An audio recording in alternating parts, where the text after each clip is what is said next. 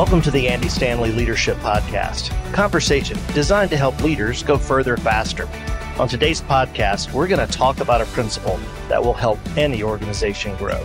Andy, over the years, I've heard you quote a lot of great leaders and build on their ideas. Build on their ideas, meaning like I steal their ideas and create content out of them. Well, I like to say that sometimes you make other people's easier to understand and apply. I help other leaders clarify their original thoughts. Okay, go ahead. Sorry. Well, on today's podcast, we're going to talk about a quote from Truett Cathy, the founder of Chick-fil-A, that we've actually discussed this on a podcast several years ago, but it was so impactful, we thought we'd look at it again. But before we get to the quote, tell us a little bit of the story about how we heard it. Well, like any leader, I have a board that I'm responsible to, and our board members serve for 3 years, and then they rotate off. And at their last meeting, I always ask board members to give us some parting thoughts about what they see, dangers, things that have encouraged them, things to keep our eye on in the coming season of our organization. And so we had a vice president from Chick-fil-A who's actually served a couple of times on different boards. And so as he was leaving, he told the following story and then left us with this quote. And he was giving us Truett's quote in order to encourage us as an organization. And I thought, wow, that is such a powerful idea. And so anyway, that's where this statement came from. Well, what is the quote? Well, okay, first I've got to tell you, kind of give you some background. Back in the, the 90s, there was a company called Boston Chicken that eventually became Boston Market. And this was Chick-fil-A's first serious competition because they were in the chicken business, and it was a similar type setup, unlike some of the other fast food chains. And Boston Market had huge expansion plans. In fact, they wanted to be a $1 billion company or have $1 billion in sales by the year 2000. And so the Chick-fil-A insiders were a little bit nervous about this. This was their first, real competition in their market space. Same customers. And again, they were looking for a way to grow fast. Right. And so suddenly, as they felt this pressure, they began conversations, Chick-fil-A did, about how to grow bigger and how to grow faster. So as this vice president shared the story, he said the whole situation culminated in a boardroom at Chick-fil-A headquarters with all their VPs and marketing people, going back and forth around the table about how do we get bigger, faster, so we can compete with Boston Market.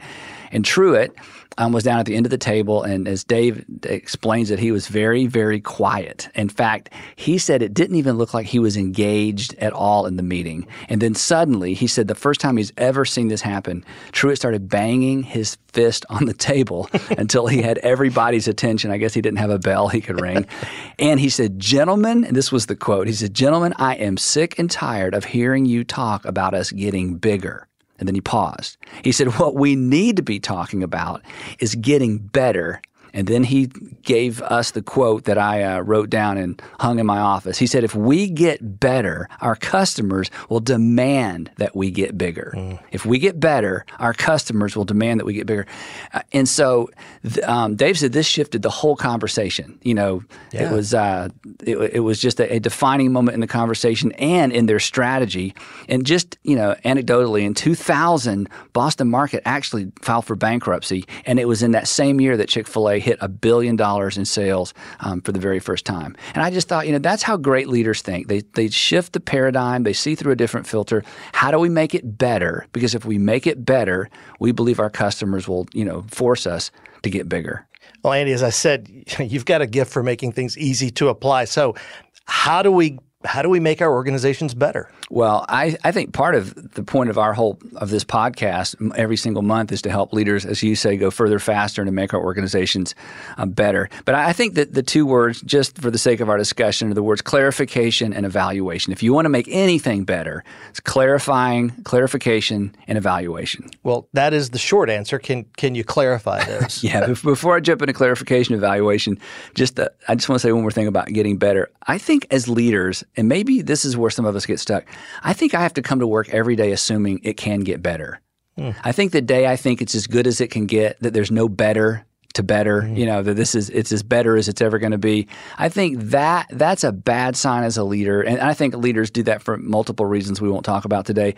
But I think we have to assume, whether it's, again, my division, my department, my branch, my standalone restaurant, my church, my parachurch organization, every day I have to show up and go, we could be better. We could be better. We could be better. Not in some negative kind of drive people crazy, but hey, we can be better. There's always room for improvement. I wouldn't think that you would get much pushback on that. Well, you would think that to be the case, but as organizations age and as leaders age, I think we begin to back off from this incessant drive that many of us begin with to make it better, better, better. If you're successful and you're the most successful whatever in your field or in your neighborhood or in your region or in your market or maybe in your industry, the drive to make it better, again, you look around and you're better than most of your competition. Let's just keep pounding this same nail. And we get complacent. Well, we get complacent. And then I think as far as leaders in their careers, in your 30s, you're trying to prove something, to somebody. In your 40s, you're trying to prove something to yourself. In your 50s, you look around and go, well, I proved it. What else do I have to prove? Right. So I think we have to be careful because in the life cycle of a company or an individual, it's easy to lose our drive to make things better. And that's why that story with Truett is so fascinating to me, because he was by far the oldest person in the room who doesn't need any more money, doesn't need any more influence, doesn't need any more anything. And yet he was the one that clarified the issue. We don't need to push bigger. We need to push better. So anyway, I just wanted to say that. Andy, I think, as you were saying, there's a tendency once it's established, we really see our role to grow it or to market it, but not to make it better. That's a great way of saying it. Again, I want to just market what we have, grow what I have, but in terms of improving, I think we lose our drive sometimes to make it better. It's interesting you would finish by saying that, make it better, because that's actually an idea we've recently incorporated into one of our core documents. Yeah, we were looking at our core documents and we realized that we didn't have anything specific to our culture. And so we decided, let's identify those things that really make our culture the culture that it is so we can talk about it and protect it, especially for our next generation of leaders that are coming in. And so this story prompted us to take this phrase and make it one of our core statements, make it better. So it's we ended up with 6 behaviors that we teach our new staff and that we reiterate with the people who've been here for a while. Here are 6 things that if we do these things, this will protect our culture. And so make it better is one of those. So what we did is we made that one of the statements, and then we added this as a question to that statement. What am I doing personally to help us improve organizationally? What am I doing personally to help us improve organizationally? Again, what am I doing personally to make it better? And in the case of our staff, this is something we really felt like we were already doing. Yeah, I think since we started North Point, we've been on this make it better hunt. We have almost no traditions. Nothing stays the same long enough around here to become a tradition because we're constantly tweaking and then launching new things to make it better. I feel like sometimes we're like Disney. By the time other organizations like ours figure out what we're doing, we've moved on. People will say, "Hey, now when you do such and such," I'm like, "Oh no, we haven't done that for 2 years." We don't even do that anymore. Again, I think like any healthy organization, we're just not satisfied, and good isn't good enough, and nothing's final, and we're always looking for ways to make things better. Now, the challenge for me personally at this stage in my career, and again, we're perceived in our region as, top of the heap, we're the ones everybody is looking to emulate to some extent. It would be easy for us to lose that edge. And so we wanted to document that one of the behaviors that every staff member is accountable for is make it better. No matter how good it is, whether you're new or you've been here as long as we have, there's always a way to make it better. Clarification and evaluation is what helps us make it better. By clarification, I mean defining the win. What's the win? What's the bullseye on the target for the critical events in your organization, whether it's sales or marketing or, again, fast food, whatever it might be. What's the win? What's the wow, we got it right? Because if that's not clear, then it's impossible to evaluate. And if you're not evaluating from the win, then it's impossible to make it better because no one's clear around what it is. Right. So if I clarify the win, then in clarifying the win, I know exactly what we're working on. And again, as we'll see in a minute, then we have a better idea of how to evaluate. But clarifying the win is not an easy process. No. And in fact, in our organization, we went through every single department and division. In fact, a year and a half ago, we redid this to ask the question, whether it's preschool, children, middle school, high school, groups, special events, our weekend services, what's the win? Give me 1 or 2 statements that your staff could say, what, if we do that effectively, that was the win for that event. And again, we are in the event world in terms of what we do as a ministry. But in every industry and every marketplace leader, they know here's the critical event in terms of success for this organization. So to make anything better, you've got to clarify exactly what it is in such a way that everybody understands what we're trying to do. Andy, this seems so basic. Why would a leader not do this? I'll tell you why. Because it requires meetings, the dreaded M word. You have to sit down with people and spend hours in an environment where it feels like you're not doing anything and you're not making any progress because you're talking about words and there's whiteboards and there's Post-it notes, and because really clarifying the win it's a process and it's difficult. But once you get it, for us to create a church unchurched people love to attend, I mean, so much hangs on that statement, but that didn't magically appear in someone's dream. That was, okay, what are we here to do? What are we here to do? So again, clarifying the win takes time. I think leaders, especially depending on personality, we don't have time for that. Let's just, we know what we're doing. We're selling stuff. We're building stuff. We're hiring people. We're looking for a new market. So again, stopping long enough to clarify the win and creating terminology that everybody can embrace, it's huge, but it takes time. Andy, a win sounds like a goal, but it's actually much more. Yeah, you reach a goal, but you experience a win. And again, as subtle as this is so huge. When a leader or a leadership team or a management team can take static goals, especially if they're numeric, and can create terminology around a win. What is the win? Not just the goal. What's the win?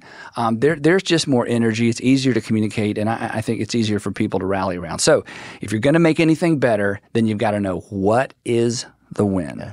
Andy, I remember one of the things that you did really around this principle of clarifying the win that was so helpful is that you gave every one of us, your direct reports, a one-sentence job description. It was our personal win in the organization. Yeah, and again, that was really difficult because your job description, most people's job descriptions in any organization is a page or two. Right. But for me, I just remember obsessing over, okay, what's the one thing? If Lane doesn't, what's the one thing? And to come in and say, if all else fails, if you want to know the lens through which I'm evaluating both your value to the organization and your success, here it is. So again, even clarifying the win down to the role of individuals in the organization, it's a very, very powerful thing to do. So Andy, that's clarification. Right. Now we're going to talk about evaluation. Yeah, to make it better, there's got to be clarity around the what is it we're trying to do, and then evaluation. And I would imagine everybody in our podcast audience has some kind of evaluation, but evaluation is no better than the standard against which you're evaluating. And again, it goes back to the clarity around what are we trying to do, and then building into the rhythm of the organization, an evaluation process. One of the things that I tell leaders sometimes, depending on marketplace leaders especially, the tendency is to always evaluate against the numbers, and there has to be a place where you evaluate success against the numbers. But I think in more industries than not, there is also an experiential evaluation that we have to pay attention to. And some people go purely anecdotal. That's not healthy. People go purely numerical. That's not healthy either. So trying to create an evaluation process that takes both into consideration, I think is important. But that's somewhat industry specific. I've heard you say many times that anything worth doing is worth evaluating. Absolutely. And for us, we have weekly events, so we have weekly evaluations. Sometimes our evaluations last longer than the events themselves. Yeah, that's true. And I'll tell you one of the reasons why, and this is something that we talk about a good bit in our management team and our leadership team meetings, that, the tendency is generally to evaluate what didn't work and to give almost no time to evaluating what does work. And I think one of the reasons that people don't learn from evaluations is basically evaluation becomes a fix-it session. Let's fix it. Let's fix what didn't work last time. And one of the things that we've learned is that some of our greatest learnings come from evaluating what worked, right, to make sure it continues to work. And again, this takes us back to the theme of this podcast.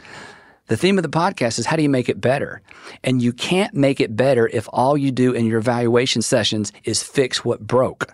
To make it better, you have to evaluate what worked in order to make it better. So again, the way we do evaluation, I think, determines whether or not evaluation really is a leverage point for making our organizations better. So what you're saying then, the assumption is if nothing's wrong, then everything was right. But right isn't the goal. Right. Better is the goal. Yeah, better's the goal. Well, not too long ago, you took our team through an article from Harvard Business Review that kind of shed light on this idea. Yeah. It was about a year and a half ago. We read an article we read it together called Why Leaders Don't Learn from Success. And the authors talked about what they termed the failure to ask why syndrome, which is kind of cool, which is basically the tendency not to investigate the causes of good performance. We are so quick to investigate the causes of bad performance, but because of time, because of whatever, we don't pause long enough to investigate, the causes of good performance. I want to read just a couple of sentences from this article. I thought it was so helpful. The author says, when we are confronted with failure, it's natural to ask why disaster struck. Unfortunately, success doesn't trigger such soul searching. I thought that was a phenomenal idea. Success is commonly interpreted as evidence not only that your existing strategy and practices work, but also that you have all the knowledge and information you need. So sometimes success is the worst enemy of making anything better. If I want to make it better, then I have to evaluate success as well as failure. And that's not intuitive, I think, for most leaders. And I think part of the reason why is we don't like meetings and we're in a hurry and we're ready to get, back to the real work. And Andy, in a similar way, I've heard you say when you talk about momentum, that if you've got momentum, if you don't know why you have momentum, you better find out, or you may stop what you're doing that's creating the momentum. Yeah, we're always one dumb decision away from undermining our own success. And again, if we don't understand why what works, it's almost impossible to protect the things that work. Well, anything else on evaluation? The only other thing I would add, and this is something that's thematic, I think, in our podcast, evaluation always has to be unfiltered. Nothing can be off limits. If you can't talk about it, you can't make it better. And if you can't criticize it, you can't make it better. Howard Hendricks in graduate school used to say, experience doesn't make you better. Only evaluated experience makes you better. Experience just puts you in a rut. So again, creating environments where everything's on the table and nothing's off limits is key to having real evaluation. Andy, in your book, Deep and Wide, you talk about the importance of fresh eyes in the evaluation process. Talk about that. Yeah, the bottom line here is that if you look at something long enough, it basically disappears in plain sight. And this is so true in organizational life. The longer I'm in, the less aware I am of. The longer anybody's in a culture, the less aware of the culture they become. So for evaluation to be effective, from time to time, we need fresh eyes on the organization. We need fresh ears in terms of the communication. We need people who are experiencing whatever it is we're doing for the first time and somehow getting from them the benefit of their first time experience. And so we've built things into the rhythm of our organization, especially our weekend events, to capture that information. And then with employees, our 6-month and 1-year evaluations that they do of us and that they do of their experience in our organization is a way that we capture that. Because again, the longer anybody is somewhere, the less aware of it they become. Andy, as we close out the podcast today, any final thoughts?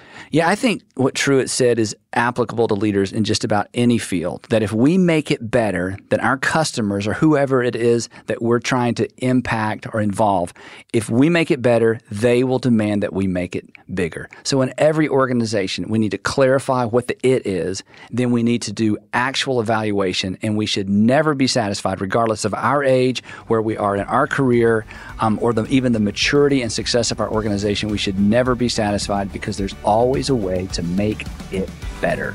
Andy, thanks so much for taking this time with us today, and I want to thank our audience for listening as well. We want to remind you that you can check out andystanley.com. That's andystanley.com for free audio and video content, event schedules, and more, all designed to help leaders go further, faster.